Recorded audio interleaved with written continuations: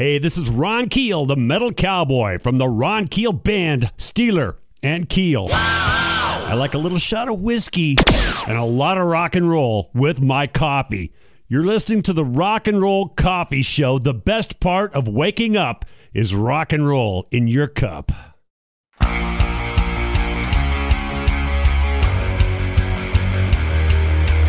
you the best in music and movie guests. It's the Rock and Roll Coffee Show with Rick and Joe. It's the Rock and Roll Coffee Show with Rick and Joe. It's the Rock and Roll Coffee Show with Rick and Joe. It's the Rock and Roll Coffee Show with Rick and Joe.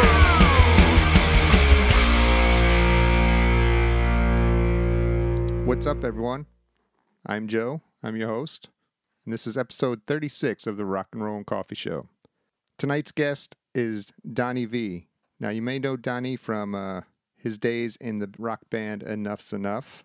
They've had a few singles, Fly High Michelle, New Thing, that charted on MTV charts and radio charts.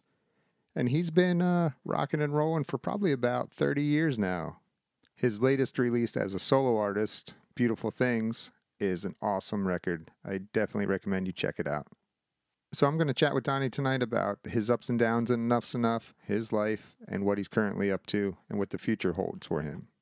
Now listen, if you like the show, please head on over to Instagram and follow us on Instagram and Facebook at R&R Coffee Show. We even have a website. You can visit us at www.rnrcoffeeshow.com. Wait a minute. There's 3 W's there. www.rnrcoffeeshow.com. Now, if you're really liking the show, you can help us out by going to Apple Podcasts and rating the show. They have that little star rating. You can give us 4 stars, 5 stars, 1 star, whatever you want to give us. But we prefer the 5 stars. And while you're there, why not just go ahead and leave a review? That would be fantastic. All right, so enough of my rambling. Let's give Donnie a call.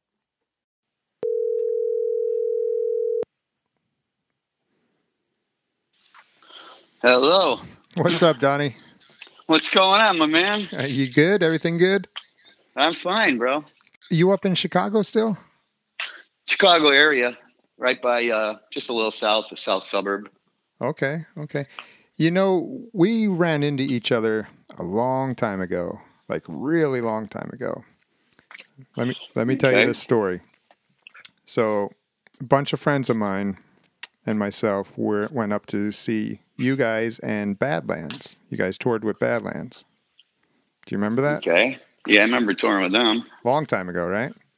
Yeah, that's a foggy time. Well, I know. Wait till you hear the story. You might not want to hear the story, but... I love it. Let's hear it. So we went to the show, but on our way to the show, we passed the hotel, and we saw tour buses out there. So being young kids, we're like, fuck it, we're going to go back there after the show. So we went to the show, met you guys at the show, then went back to the hotel, and it was your guys' tour bus. So we ended up, this was in St. Petersburg, Florida.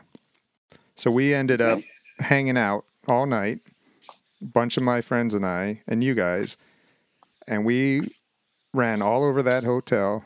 We were in and out of your bus. You guys really didn't give a shit what was going on, it seemed like. Vicky Fox, your drummer, and yourself, we piled into our cars, and you guys said that you knew where a party was, so we were going to go to a party.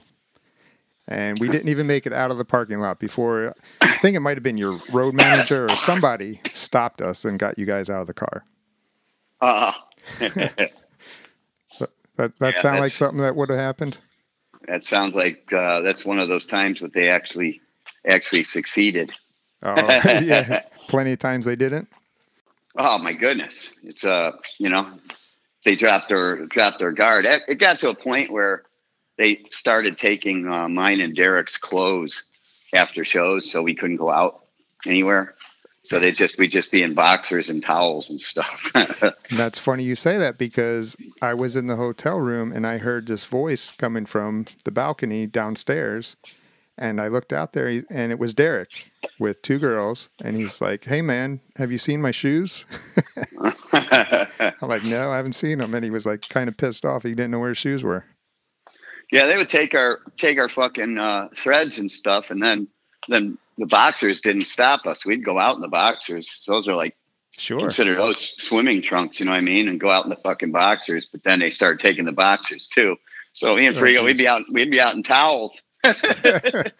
That's funny, but yeah, I'll always remember that. That was a good time actually that night. It was a pretty fun night. I'm sure it would have been a lot more interesting had they not stopped us. I know. Who knows what would have happened then? You probably would have got fired the next day. I still got I got a poster. You guys gave us a poster that night. You signed it. I still have it. Well, that's cool. Yeah. So we were hanging out. We had a good time, huh? Yeah, we did. It was a good time. That was cool. Was that like one of your first tours with Badlands? It was I think that was like second or third tour.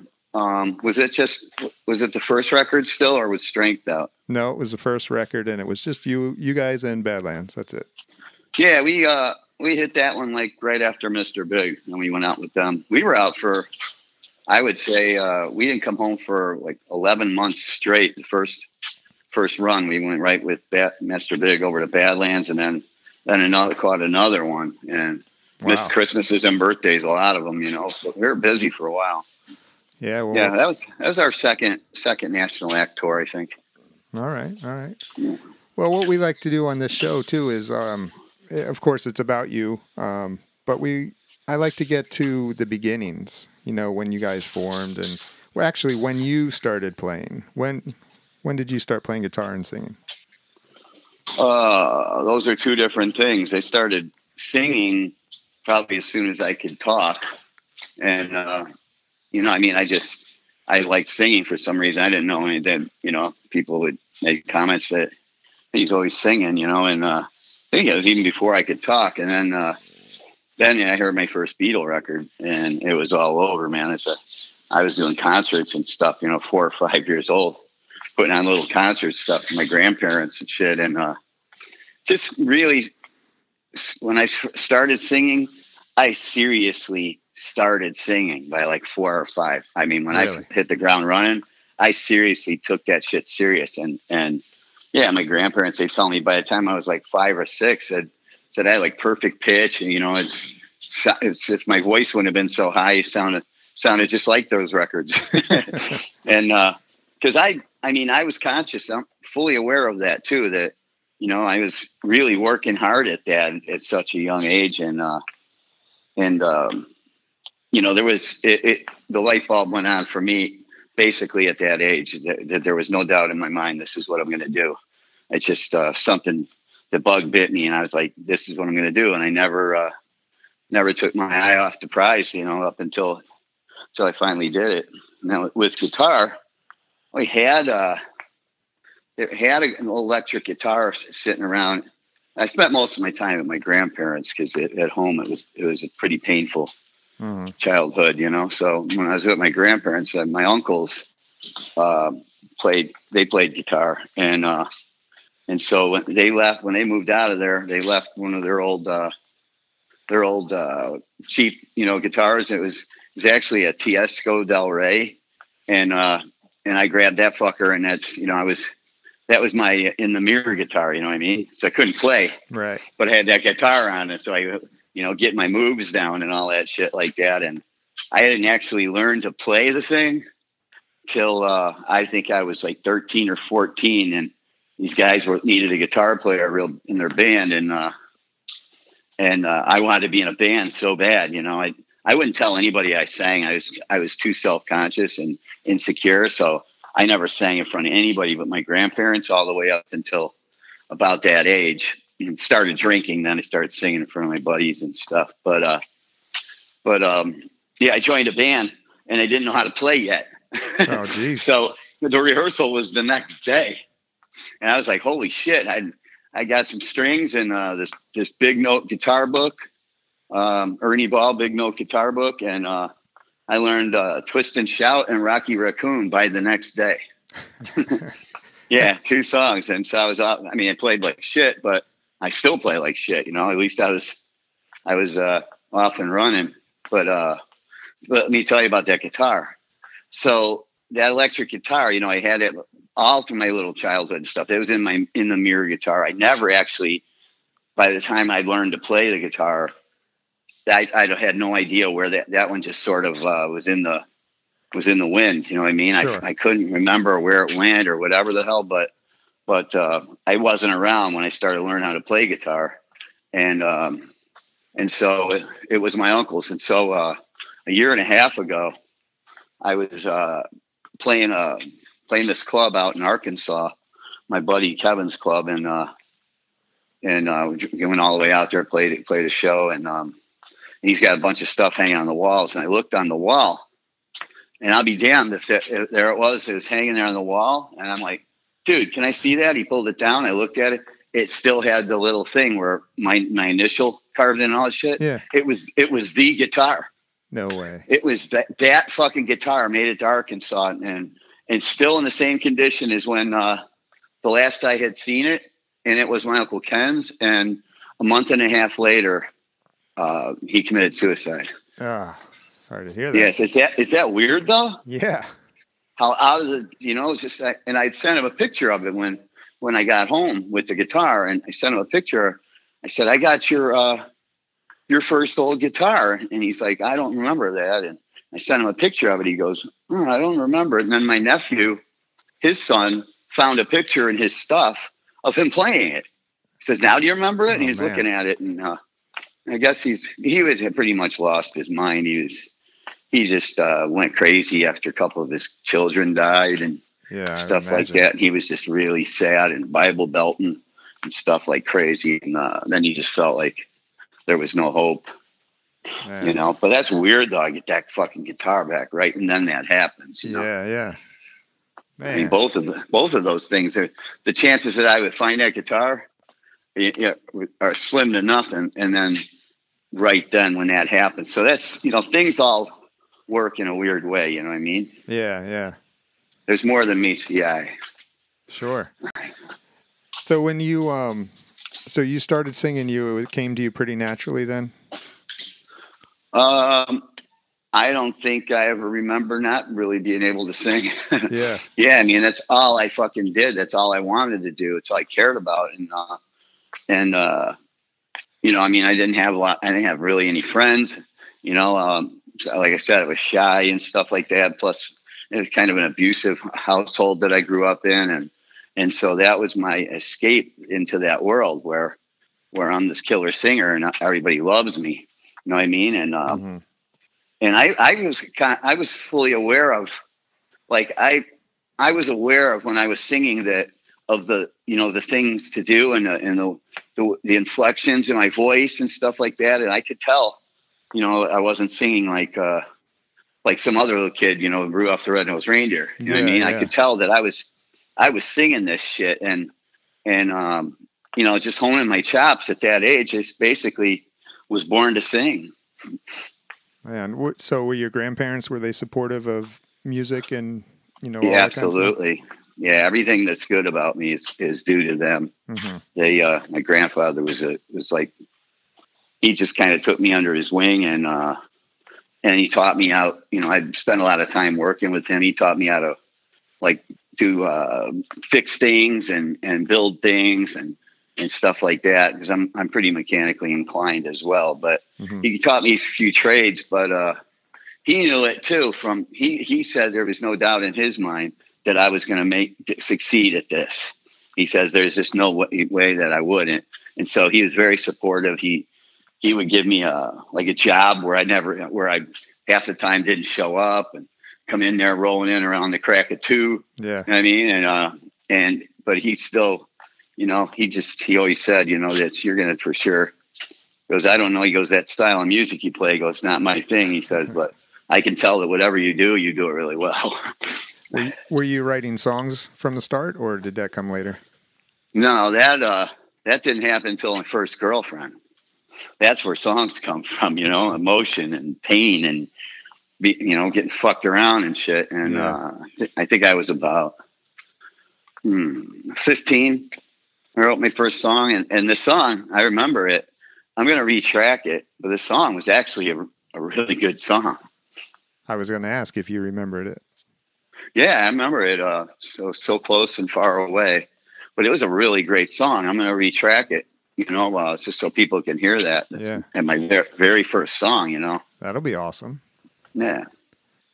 So when you tried out for guitar for that band, did you make the band? I did, because they sucked and they had nobody else. They couldn't get anybody else. Right. So that's how I got in the band. And funny enough, it was kind of a Beatles cover band, but everybody sucked that was in it.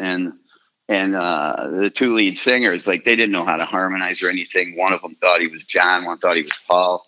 And the one singer, he's like, with his guitar, his tennis racket guitar and shit, And so I got in there and I started playing, but I knew that I kicked their asses singing. I knew that, and it killed me to not be singing, but I was too insecure and just would never even open my mouth about the singing.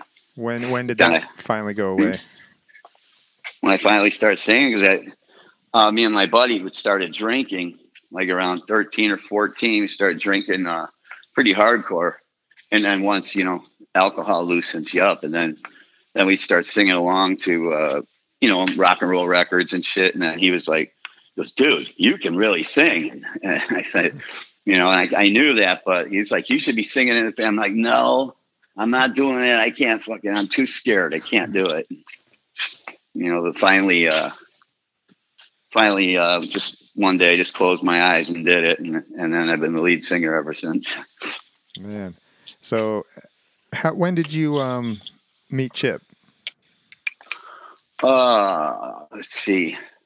I think I was about 17 or 18. And I used to go see his band play at like the VFW hall in the rec center and stuff, because he was in a pretty good band that was pretty well known at that time. Mm-hmm. And they were, played a lot everywhere and stuff. They did a lot of recordings, and they were a pretty well known band. And I know that everybody liked them. And I couldn't get into the bars or nothing, but I'd go see him at these other couple places. And I remember he was the one that stood out to me, that he was so cool. He was great on the bass. He had the look of the world. He had great moves. And I thought the whole rest of the band sucked. Yeah.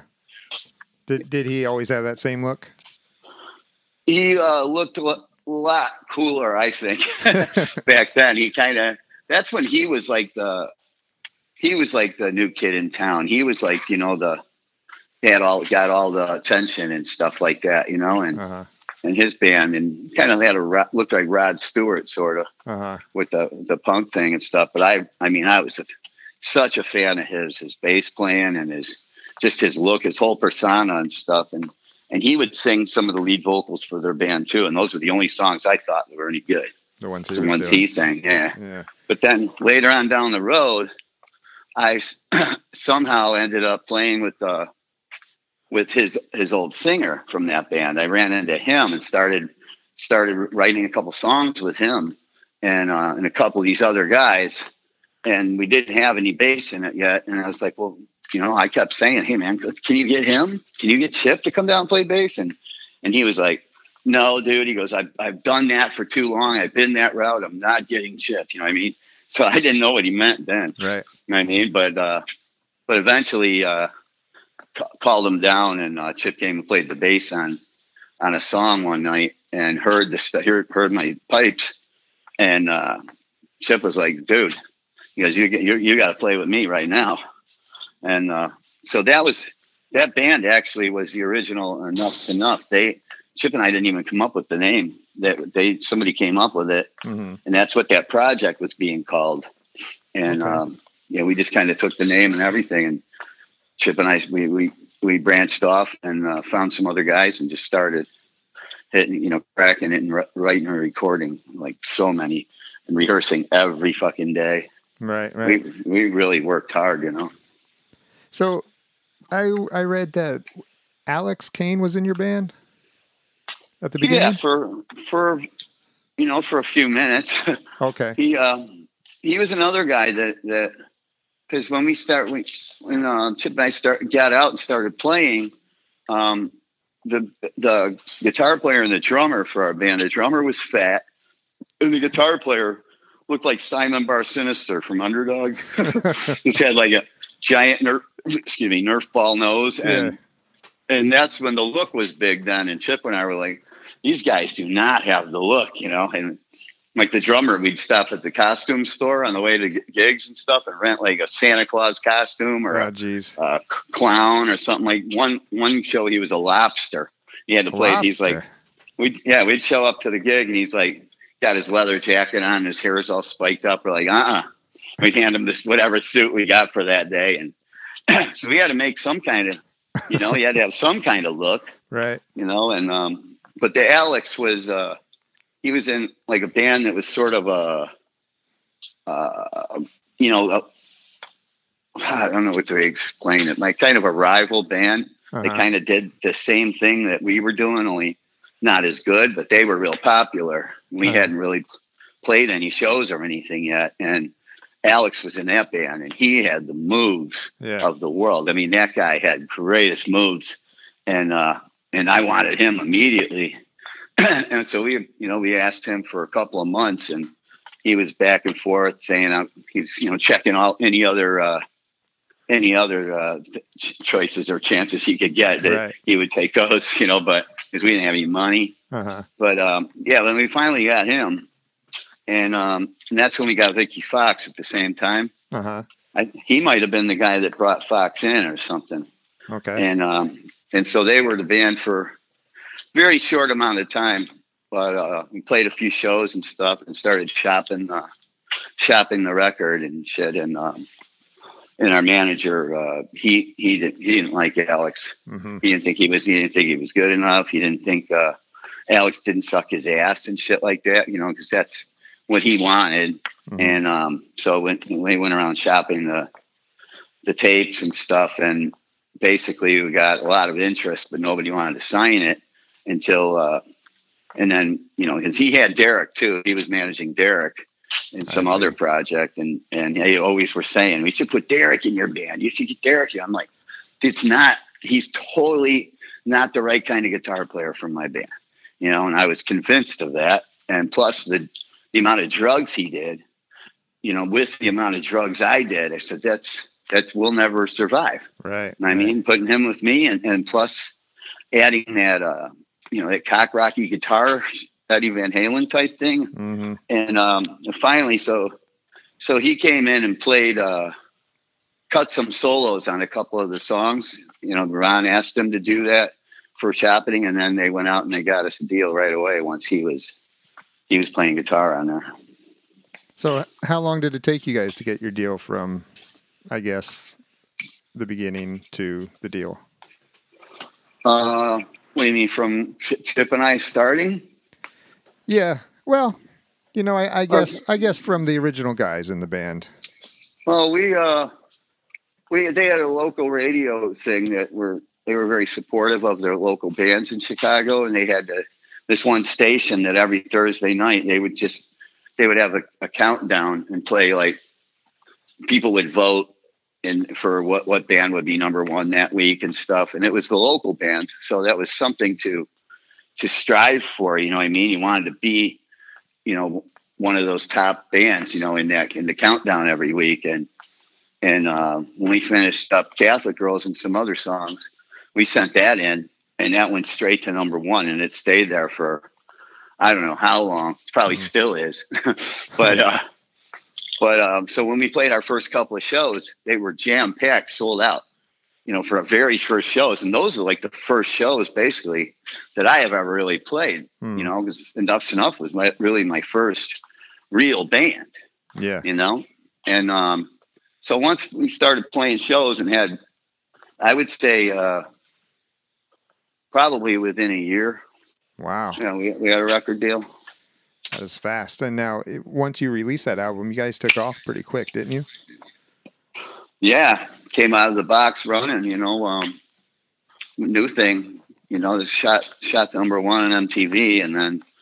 And it was great for that time, for the image and all that stuff right at that particular time, but it ended up being the kiss of death for when all of that style of music got shuffled out and brought in the new thing. And seeing the problem was that we got lumped in with the look and stuff like that, even though we didn't sound anything like any of those bands. Right. We were totally different, and but we didn't know any better.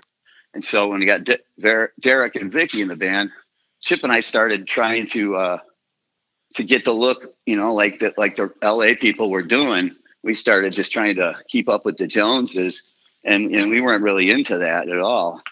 So didn't follow any gut instincts, right? But it worked really well had that whole era not ended immediately, right then. As soon as we got out, it would have done really well because it was a good looking band and it was very colorful, and plus we sounded different than all the other bands, and it came out strong. This was what, 89? Yeah. Okay. Yeah, that was kind of approaching the end of everything in that genre. Yeah, we're still referred to as an 80s band, but our first record came out in November of 89. Yeah. Well, so 1 month. Yeah, there's a lot of that kind of stuff that happened out there. At that time, these bands came out in the early 90s, but they're considered an 80s band. But, yeah, well, Doug Morris over at Atlantic, it just got to the point where he was just signing anything that had a following, anything that had a draw in California, so all these shitty bands. There was a lot of shitty bands. Hold on 1 second. What's up? Okay. Oh, it's okay. I got my earbuds in. That's cool. Yeah, but so that was the issue. It was time to get rid of all that shit. You know what I mean? There was just too many of those bands, and I'm not the biggest fan of any of that kind of music to begin with, but there was a million of them, and I didn't think most of them were any good, Yeah. And so it was time to. They do this. The same thing happens in the music business nowadays too. It's a machine. Once the machine started taking over, and it didn't have anything to do with people that knew what they were doing or had any musical, knowledge or integrity in the business. And it's just, let's churn out more of what's selling. Yeah. Make this product selling. Let's continue to make that same thing and sell it and sell it and sell it. Yeah. That's what they're still doing. Oh yeah. You got to make that money, right? Yeah. Well, but we stopped evolving right about after that era with STP and Nirvana and stuff like that. Music stopped evolving after that. All those bands came in like Tool and stuff like that all sound pretty much kind of the same. And then that was it. That never rock and hard rock has never changed since those days of like Tool and I don't know the names of those bands, but bands like that. That have all of that similar sound. That's still what hard rock music is these days. And then the pop music went from, I considered us pop, and back then, but then pop went to like this cross between country and whatever. They used to call it CHR, contemporary hit radio, and that changed into something else. But now. That's all you see out there, or all you hear out there is these new artists and kids that, they don't write their songs. They don't usually play any instruments. They just get the same guys that are writing everybody's songs and producing them all. And, there's great artists. I'm not saying there's not, but sure. There's just so many that, it's not like in the old days, when you had a DJ and record labels that had A&R guys, that went around scouring and hitting the clubs and everything to find different and unique and cool stuff. And then DJs would play, they get to play what they wanted then. And they'd come across something that they thought was great and they'd play it on the radio. And that's how things would become, bands would become big and stuff. And yeah, but then your next era, your next generation of musicians would be influenced by that stuff, and take it to the next level with their, as their generation, they come into their own. They start writing and evolve that music, you know what I mean? And it would keep evolving and evolving until it just hit a certain point where now there's nothing, completely unique and original or anything anymore, Yeah. There won't be any more Rolling Stones or Beatles or Led Zeppelins or anything like that. Oh, no. Because it's impossible for that to happen. There won't be any more rock stars. No, I mean, Bruno Mars. Yeah, right. I think that your last rock star is probably Dave Grohl. Yeah, he's a rock star. Yeah. He's a big rock star, but I mean, he even doesn't have the flair and everything like Tyler or Right. Jagger or Plant. That whole fucking thing. Yeah. He's just really great at what he does. He's still a grunger. Yeah. You know what I mean? Mhm. Now, through all that time, like when everything in the genre that you guys were lumped into started to fade out, you guys kept making albums, correct? Yeah. Well, what else are we going to do? We wrote great songs and we just didn't believe that it was over for us. Mhm. We didn't believe that. We always believed that something's going to happen because we're too good for just, nothing ever happened. So we kept making these records and on indie labels and stuff like that. We always could get some kind of deal, you know what I mean? Right. To some capacity. So it was enough to make a record and get that out there somewhat. And so we could get out and support it live. And so we'd be working like, one-legged man in an ass-kicking contest, working constantly out there in every little arm, little fucking shithole in the world. And just, continuing to believe we just had, just like, there's no way, we're too good. Right. Like I felt that same way. So since I was a little kid, I've been kicking fucking ass. It's like, I'm a great writer, a great singer. I said, I can't give up, Yeah. Something down the line is going to happen, and just keep believing and just keep going. And I'm still doing that today. Yeah. Did you enjoy it the whole time? Well, my passion has always been the art, the creative about that. Being a rock star, never. All right, see you, buddy. Being a rock star, I suffer really bad anxiety. Mm-hmm. And bipolar and all this shit. And I'm having really bad anxiety today. That's why I can't really think. My thoughts are all racing and all over the place. But like being around people and things like that. Like I said, I was a scared and shy kid, and anxiety is really, really bad. And so, I went from total obscurity with basically no friends to center stage at the microphone. You know what I mean? And in front of everybody, and it just, it was really hard for me to deal with that, but, and still to this day it is, I'm playing out live is not my favorite thing to do, and plus it's toxic because I have that, addictive nature and all that stuff. And a lot of the medicating I did was just to be able to deal with that lifestyle. Yeah, I hear that a lot. You had to get fucked up to be able to deal with it, So when you guys were on the road, you and Derek, you were mentioning before that it was going to be a bad combination. Did it end up being that way? It certainly was. There was no doubt that's what was going to happen. It's bad enough if you get one guy like that in your band. Yeah. But to have two guys that are like, first of all, he's like a virtuoso. He's like a star in his own right. I mean, even if he wouldn't have been enough, he'd have been a star of something else, and then you got, and me as well.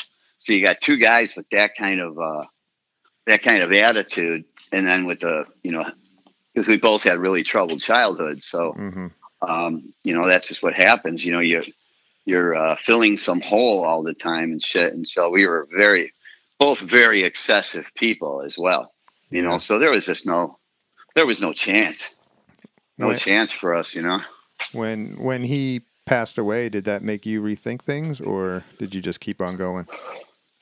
No, it didn't. I was already starting to curb down. You know, I'd stopped drinking, and I just stopped doing coke and started doing speed and shit like that. And you know, he kept doing the coke and into heroin and shit. And I had a brief run with heroin, but it was like mostly painkillers and shit like that, you know. And heroin is you can't be lazy with that drug, man. You gotta be out there every single fucking day. And but he was, you know, still, you know, he really loved to get high. It was his favorite thing to do, more than playing guitar, more than anything. Really? He loved to get high, party, and fuck chicks and stuff. He liked playing guitar because that was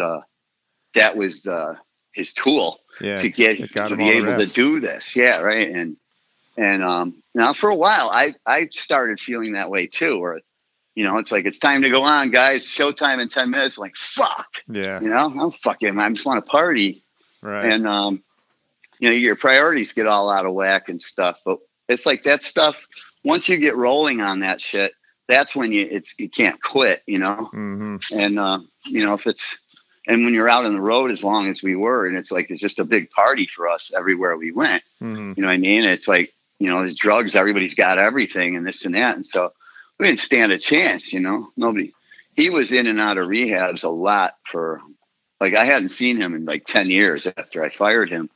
And he was out in LA, and, from what I understand, he was in and out of a lot of rehabs, playing in different things, this and that, and still doing his exact same thing, you know, using his guitar playing to get coke and chicks and stuff like that. And when I had seen him again for the first time, he was actually sober. He was clean and sober that time. And cause I was working on getting clean, you know, and I got married and shit. And so he was sober and he looked great. And he was a whole different guy. He wasn't a jagoff, you know, he wasn't, he was kind of, you know, just, he had his composure about him and started actually focusing on what he did. Yeah. He was such a good guitar player, but he didn't work at it. He didn't work at it at all. He just took that for granted. And so once he started actually working on that and concentrating on playing and bettering his skills and stuff and writing and stuff like that, that's when he started getting really, really great. And that's when I hooked up with him, and he and Vicky Fox and myself, we ended up getting together and playing like this little bar. We just played like a get together, you know, one night only. The three of us got together and went into this club and played like a whole set, like our old set from the very first record and shit. Because Vic, he hadn't been in the band for even longer than Derek. Right. You know, Vic was out even way faster. And yeah, we played that one set and it was great. Derek didn't miss a beat. He was fucking amazing. Vic was, you know, did his thing. He's always great. And that's all it took was that one night of playing out in that club that night with some attention, and the talk was out there and there was a buzz. And all of a sudden, I seen him a couple of days later, and he was going to come over and we were going to work on a song. And he came over and I could see it already. He had started up again. Oh, shit. Yeah. So I was, and my wife was like, no way, he's not coming over here, you know? And you could tell he's all bug eyed and this and that. And she found a syringe in the bathroom the next morning after he left. And so that day he kept trying to call me. And that's the days of answering machines and stuff. He kept trying to call me all day. Dude, pick up, man. Dude, pick up. It's Derek, dude. Blah, blah, blah. You know, making up this story, that story, but I wouldn't answer it. Yeah. Because I knew what was going down. I didn't want to get, first of all, I'd have been divorced immediately. And I also didn't want to, you know, I could just see looking at him, that ugly feeling again. Yeah. And so I didn't answer. And that afternoon, this dude called me and said, is it true that Derek's dead? I'm like, no, I just seen him last night. He's been trying to call me all day. Oh, shit. Dude, I heard he's dead. And it turned out he was dead. That's another one of those weird experiences, like with my uncle with the guitar and stuff. You know, just having not seen that guitar, having not seen my uncle, none of that shit for all those years. And then right then, you know, just right when I see Derek again and we played for the first time in a million years, then that happens immediately. You know what I mean? That's crazy. Yeah, it is. But I'm glad that I did get to see him again. Yeah. And just he buried the hatchet. You know, he picked me up in his car. He was actually driving a car. Now that was very unusual for Derek to do anything like normal people would do. Yeah. You know, like drive a car, have a license, go pump your own gas, stuff like that. And he picked me up in his car. I was like, "Holy shit, dude! You're like a person." And he pulled over to the side of the road. He goes, "Listen, dude, I got to talk to you." He goes, I fucking totally took it for granted. He goes, I didn't respect how hard and how well you do your job and how hard a work that was to write all those songs and sing all that stuff. He goes, I just jacked off and just played guitar, and basically, which was what he did. But when he said that shit to me, and he apologized for that. And that was it. I said, dude, we're good. No problem. Yeah. I respect that. Were you the main writer in the band? Did you? Yeah. Yeah. You brought the songs to the band? Yeah, I would say, I mean, Chip says that we wrote the songs all together and stuff. And a lot of them will say his name, but that's not really true. You know, I would say I wrote 90% of everything. Yeah, I got to say, I mean, everything I've heard, even up to your new stuff on Beautiful Things, I mean, your writing is just, it's awesome. I mean, the melodies and everything. I think I'm still getting better. I think that album is probably one of the better ones I've heard of your material. Yeah, that's what I think. I think it's the best. That's the first time I ever got a chance to paint my vision, what I wanted to do exactly. You know, I did a couple other solo records, but I still there was different reasons for this or that and stuff, and still dragging some of the old sound and stuff. And this was the first time that I ever really got to do it exactly what I wanted and have somebody to work with me, producer Mike Tholen, to help me capture that vision.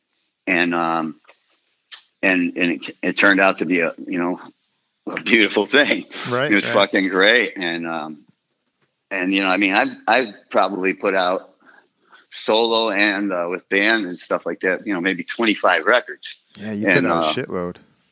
Yeah, so at this point, still at 56 years old, you know, 25 records, and to be still putting out your best stuff, you know, I mean, there's not a lot of guys you can say that about. Yeah, not at all. You know, and your voice still sounds great.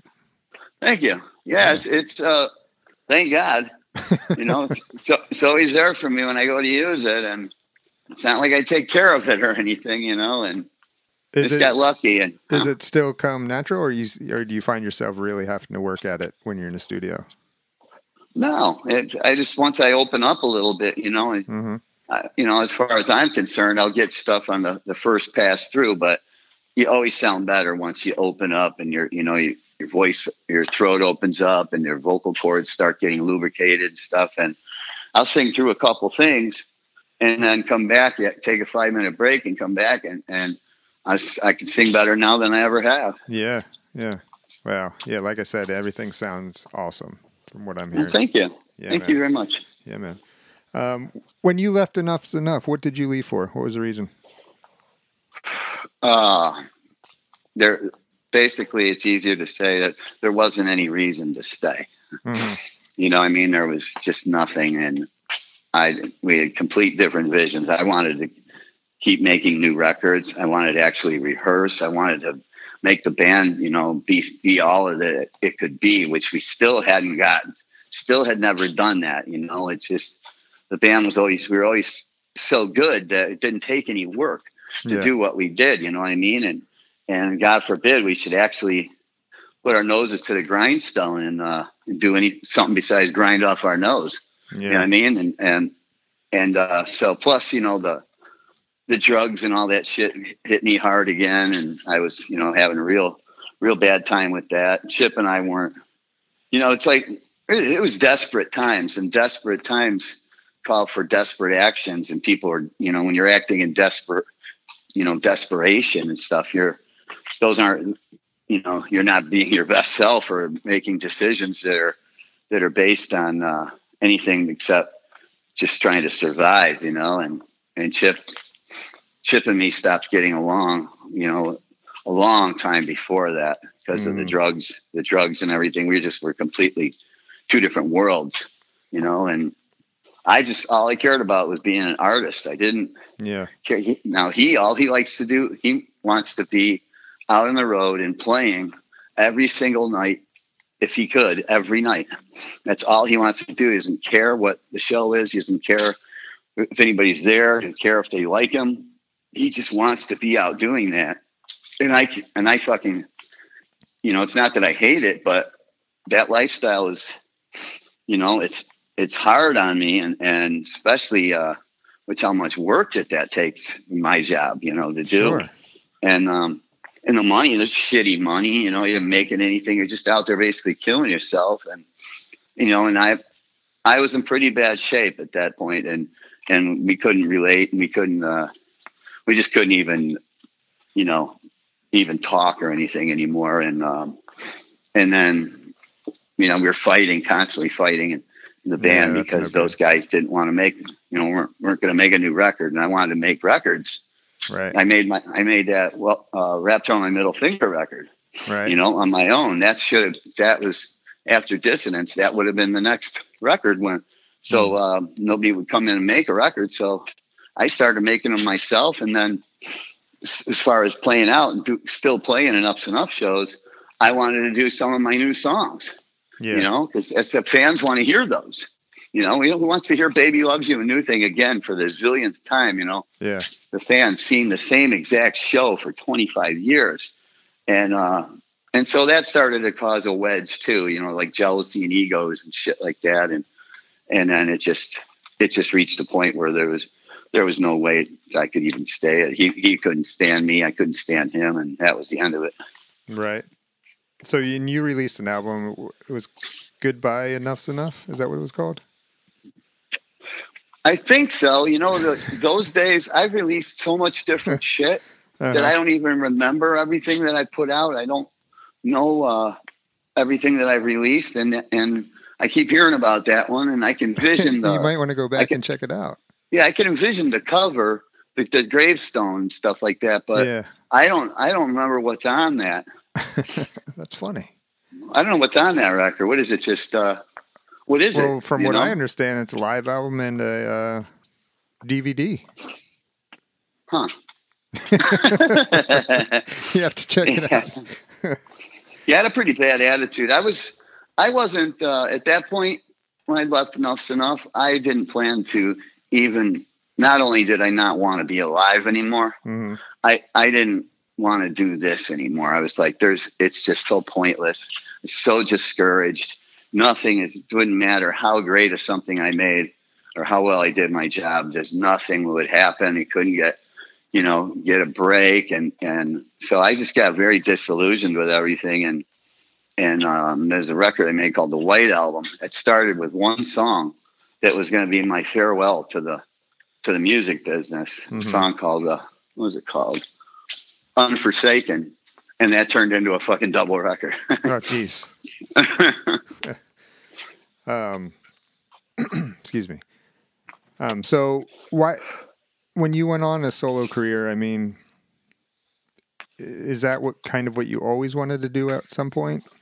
I've basically felt in some ways that I was in a solo career most of my career. You know what I mean? It's because as far as what I did, and these were my songs. I was singing them, I was writing them, I was playing almost everything on them. And I'm just getting cock blocked, creativity, creatively cock blocked, and I couldn't, do things exactly how I wanted to because you're dealing with other people's egos and their issues, and Chip started kind of pulling fast ones and sneaking some of his songs on records and things that I hadn't even heard or anything. It's like, that's ridiculous shit, right, but right. I just was real disillusioned. But yeah, I've been, since I wrote my first song at like 15, I've been kicking them out nonstop, just constantly new and better songs, you know? Yeah. So solo career, I really felt once Derek was gone, it was kind of like them against me then for the rest of the time that I'd be in the band. No matter who was in the band, it would be them against me. You know what I mean? Yeah. I'd feel that way. So it's kind of like it was a big solo band with other guys that were constantly there. Sure. I see. With Beautiful Things, were you going to have big plans for like this year, but and then shit hit the fan, or because that came out in what, early to mid 2019? Yeah, well, I was just putting my band together, and we were just rehearsing, and shows were starting to be booked and everything. And you know, my first show that I played, my first rock and roll show in 6 years, I played there. You know, you couldn't even get in. There was, you know, lines around the block and stuff. So I was like, I think I could maybe make some money doing this again. You know, get out there and play. So we were rehearsing, and at that point, you know, I got all those records worth of material trying to figure out how to put a set together out of all that shit. Mm-hmm. And, but I wanted to really focus and feature the new record, the new stuff, because I'm sick to death of all that old shit. You know what I mean? And, Sure. but I know that the fans want to hear that stuff. They want to hear some of those, you know, but, you know, so putting together a show, I was figuring, we were putting together about a 3.5 hour show. So that was what I was going to do. No opening act, nothing like that. It's a long time. Still a whole evening thing. And then that happened, and all the shows that I had booked already, and we just signed up with a booking agency and everything, and it all got canceled. So what are the plans? Are you going to try and get out there next year if things open up a little bit, or? Yeah, well, as soon as I'll do whatever I have to do. You know what I mean? Yeah. As far as I'm concerned, just writing and making records, and that's my passion. That's all I've ever wanted to do. It's performing them. Then you got all the athletics of everything. You know what I mean? Yeah. You know, getting in shape and all of the rigor and the stress and the, you know, just what it takes out of you and all that work you got to put into rehearsing and all that shit. All of that stuff, and plus it's a toxic world out there, you know, and so it's not something that but I do like to see the fans. That's the one thing, is I love my fans, Mm-hmm. and they love me, and I love to see them. So that's the reason that I want to play some shows is to see my fans. Yeah. You know what I mean? And to hang and sing together, you know, spend a night hanging out with them, and you know, of course, and try to make some money, because you know, people don't buy records anymore. That's the only way you can make money is playing live. Mm-hmm. And everybody's down now, and so that's why so many bands are going under, and all the rock clubs and shit are closing, and Yeah. it's so we'll see what happens. But when things are happening again, people are out there doing that. Yeah, I imagine I'll be out there too. You ever think about doing any of these online live shows? Yeah, I've been talking about doing one for a while now, and I just haven't gotten my shit together to do one, because I don't want to just do take an acoustic guitar and sit there like everybody else is doing.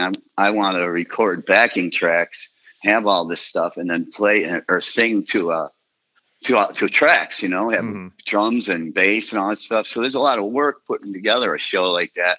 Yeah. But once I did, I would have that to work with, and I could play more of them. And but I'm just I don't know, I'm just so fucking lazy. That's really what all it is, man. Just lazy, and I'm happy now, and I'm comfortable in my life and the situation that I'm in and everything. I'm not like scratching and clawing and desperate and like I've been my whole life, you know, wishing that I was dead and stuff. Yeah. I mean, my whole life up until a few years ago, and now I love my life. That's and awesome. so I think that's what's happening is I'm not gravitating back to I got a great studio, better than one I've ever had, you know, great gear and things like that. And I know how to do all this stuff, but Mm-hmm. it's sitting down there, and I got about 7 or 8 really great new tunes that need to be tracked. You know what I mean? And I keep saying, I got to track these tunes. And then I'll write another one. I'm like, oh man, they keep piling up on me. And Well, there's just to nothing wrong with that. Yeah, well, when I start doing that stuff, I don't come up for air for a long time. I get into a zone, and then that's all I'll be doing for, a couple of months at a time or something, just nonstop. Be up for days sitting there doing that, and I work my balls off when I'm doing that. But it's like, I think I'm kind of apprehensive about that because I know that's what'll be involved. That's what it'll entail. And that's a lot of fucking work. And so you get apprehensive about taking that first step into that, that situation again. It's so fun though, recording though, isn't it? Once it start rolling. Yeah. It's like, I love it. I love recording. See, I'm doing everything myself. So there's a lot of tedious things like, programming the drums and, working out parts and stuff like that. I love recording. Once I get started and once I got the drum tracks finished, because that's what I start with. I don't need a guide track or anything because I hear it all in my head already. So I'm just sitting there with drums, writing the drum tracks and playing, like not playing them like a kid, but playing this stuff with my fingers, on the keyboards and samples and stuff. And, because I'm playing, I don't just use loops or a beat or something like that. I play the drums to that song, you know what I mean? And the right thing. And so once that's done, then the fun shit starts, and then once you get to the point of doing the background harmonies, that's my favorite part. The harmonies? Background harmonies. I love doing them. Yeah. Building those harmonies out of nowhere, What do you use to record? What do you record with? Logic. Okay. I basically was just doing GarageBand for everything because it's so simple, and I don't have any engineering skills whatsoever, and I couldn't mix peanut butter and jelly, but GarageBand Logic is, somebody turned me on to that. That's basically GarageBand on steroids. So if you know how to run GarageBand, you know how to run Logic, but Logic also has all the shit that you need to be able to make a record and stuff, as where GarageBand doesn't. And so, I'm learning at that stuff too. And it's a lot more intricate though. There's a lot more entailed. And so, it's just a whole lot more work with recording these days, the way that I do it than it used to be with like a 4-track or an 8-track machine and just a couple of guys banging out songs, You prefer it that way? The old way? No, well, in the old days, you used to try to record what you played, and now you're trying to play what you recorded, which is, what I mean? Yeah. It's totally different. And no, I mean, each one there's like a energy and stuff like that when you're recording together as a band or something like that. And it's definitely quicker. And, you don't have to program this and program that. Somebody's already playing that and shit. And, but I have to play everything from the drums all the way up and build these songs. And they take time and I'll nitpick at the tiniest details, of getting, I want the shit to be exactly perfect, and I'll just keep going and listen to it and go and hit it some more. And no, I mean, I love being able to do it the way it is now, with all unlimited tracks, unlimited, everything you need, you have, to do it. And then just send it off to be mixed. It's really great. It's like probably the greatest feeling in the world to finish another great song and to be able to sit there and rock it out in your AirPods. You know what I mean? Yeah. You send your stuff out to be mixed, or do you do it yourself? Well, like I said, I can't mix shit. I don't understand any of that stuff. I mean, all of my mixing skills are completely unconventional, and people think I'm nuts the way I'm doing things. But all I care about is if you can listen to it when you're done. You know what I mean? That's all I care about. But my hearing is gone, is shot, and everything. So I got everything tweaked, total high end and stuff, and everything is. I lose my mix floor in probably the first hour. Oh, geez. After you get the drums out, and then my mix floor is shot. 'Cause I'm trying to put things louder than the drums, and my drums are already hitting in a red. So I lose my mix floor, and so I end up, what I do is I'll clone tracks if I can't hear something loud enough or I can't get it up loud enough in the, turn the compressor gain up, to get every drop of volume you can out of anything. And then what I'll do is I'll just copy and paste that track on another track and another track. Keep copying and pasting them until all of a sudden it's loud enough. And then all of a sudden you got a big pile of shit, right? Yeah, well, it's all the exact same track. Yeah. You know what I mean? Yeah. But it's just enough of them that now you can hear it. Oh, geez. It's crazy. 15 vocal tracks of the same vocal, and then background harmonies, the same thing. Yeah. So I tried to send one of those off to have mixed, and they look at me like I'm nuts. There's 100 and something tracks. They send it back. And most of them are the exact same thing as the 10 tracks before it. That's funny. All right, Donnie. Well, listen, it was great to talk to you. Glad we got to catch up. It's been 30 years. Man, it has been a long time. Like I said, my anxiety is really bad. I'm kind of scatterbrained today, and this interview, I don't think you have so much editing to do if you're actually playing this instead of typing it up. And so if you want to, you have to see what you got there in a couple of days. If you want to hit this again, we can try that again when I'm a little you know more what? relaxed. I thought it was great, man. I mean, and I don't edit shit, to be honest with you. Well, I'm all over the place, It's No, it was okay. Well, it was great, but I will take you up on having you on again. Dude, you got my number. You can call anytime you want. Yeah, man, I will. But yeah, I mean, I'm not going to edit this at all. Oh my goodness! What is it? Was it coming on your podcast or something? Well, it'll come out. Well, I don't know about tomorrow. It's Thanksgiving tomorrow, but Friday probably.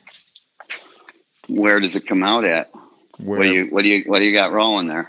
It's going to be out everywhere that you listen to podcasts: Apple Podcasts, Google, Spotify, whatever. You got big following and shit. Yeah, this is only the 36th episode, but everything's going really well right now. I mean, you can check us out online too at rnrcoffeeshow.com. Oh, that's great. I will. I'll check that out. And like I said, if you ever need somebody to fill in 5 minutes or 10 minutes or something just for some shit talk or this and that, you give me a buzz. Just shoot me a text and let me know you're going to be calling. And yeah, man. And you call me anytime you want, brother. Well, I appreciate that, Donnie. It was great to talk to you. I really enjoyed the conversation. Well, thank you very much. Yeah, like I said, the anxiety and stuff, I'm spinning. It was great. It was great. Great podcast, I'd say. Well, thank you. I felt very comfortable. Good. I like your questions are cool. Good. I don't prepare for these. I just go with it. Kind of like if we met at a bus stop or something. You know what I mean? Right. Well, yeah. When so you got makes it people, makes it a little dangerous. Makes it a little fun. People love me as a guest because number one, you can ask only 5 questions and you'll still get a 2-hour interview. Right. You know what I mean? And also that I'm completely uncensored, uninhibited. There's nothing that I won't talk about. There's nothing that I don't lie. I'm not ashamed of even the shameful things I've done. I'm not ashamed. Sure. And it's just tell that, if you're doing an interview, people want to hear actually what the actual real deal is. You know what I mean? And, yeah. When you got nothing to lose, nobody can do shit to me. I could say anything I want. Yeah. And the fans appreciate that about me. Is what you see is what you get, and like Chip, I love Chip and everything. And, but him doing an interview, you might as well have just taken and copied and pasted the last interview. You know what I mean? 'Cause it's the same exact fucking answers. Stereotype answers. You know what I mean? Do you still talk to Chip or no? Yeah. But we weren't for quite a while there. It was pretty much hatred. And, he's pulled some really shady fucking unethical shit on me, especially in the last few years and stuff that I won't get into. But we just got a record deal that licensed the whole Enuff's Enough catalog. So I liked that because it got rounded all those records up from all this fucked up places that they were, and nobody's paying us. And so now they're all under one roof and they're all being re-released. And respected and appreciated and presented the way that most of them never had a chance to. And so that deal with Cleopatra kind of brought Chip and I back together again, of at least talking and stuff. And then before you know it, I got a song on his last record, and he's playing on my new single that's coming out probably in a month or two, and he's even in the video. Nice. Mm-hmm. What do you think of Enuff's Enough? I think Enuff's Enough. My attitude with that is if there's ever an actual real good reason to do something of that nature again, then I would. Yeah. But I mean, as long as it's, there's no, he's out there playing as Enuff's Enough, and he's singing stuff. Yeah, and he's playing to 50 people, for under $1,000 a night and stuff. There's no reason to be doing that, as far as I'm concerned. It's like, or he gets on these big cock rock conglomeration shows, where there'll be like a bunch of Blast from the 80s thing or something like that, and he's opening for these cock rock bands and stuff, and he looks at that as he thinks that, we're playing packed places and stuff. They're not there to see you, Chip. They're there to see the headline band, and they're seeing you because you happen to be on the bill, and plus the fans and anybody who comes out to see that show, it's like diet Enuff's Enough. You know what I mean? Yeah. It's like there's no sugar. It's in the same package, but there's, you know what I mean? Everything about it is missing, which is me. Really, one member, right? Left? Yeah, the guy that, but it's missing the guy that wrote and sang all the songs. Yeah. I mean, who wants to see that? Yeah. No, I agree. But like I said, if there was, I had no objections to if occasionally maybe recording a couple singles or something, like the box set's getting ready to come out, and I think it'd be a good idea if we had a new single where it's actually written by us both and the old formula, and put that with, and every now and then release a new single as Enuff's Enough, where when you release something as Enuff's Enough, where it still sounds like Enuff's Enough. It's not a bunch of shitty songs sung by a shitty singer. Yeah. You know what I mean? Where it sounds, holds up to the integrity of everything that we've done. And, so for the fans at least, and then if you play a few big shows, here and there, go do a couple of nights in London, maybe a couple in Japan, do a big Chicago show, a big New York show, just a few shows, but make events, something big, well publicized where the people will be at, and I would do things like that. Well, maybe you guys will have to talk about it some more. Well, it's until things change, which I don't see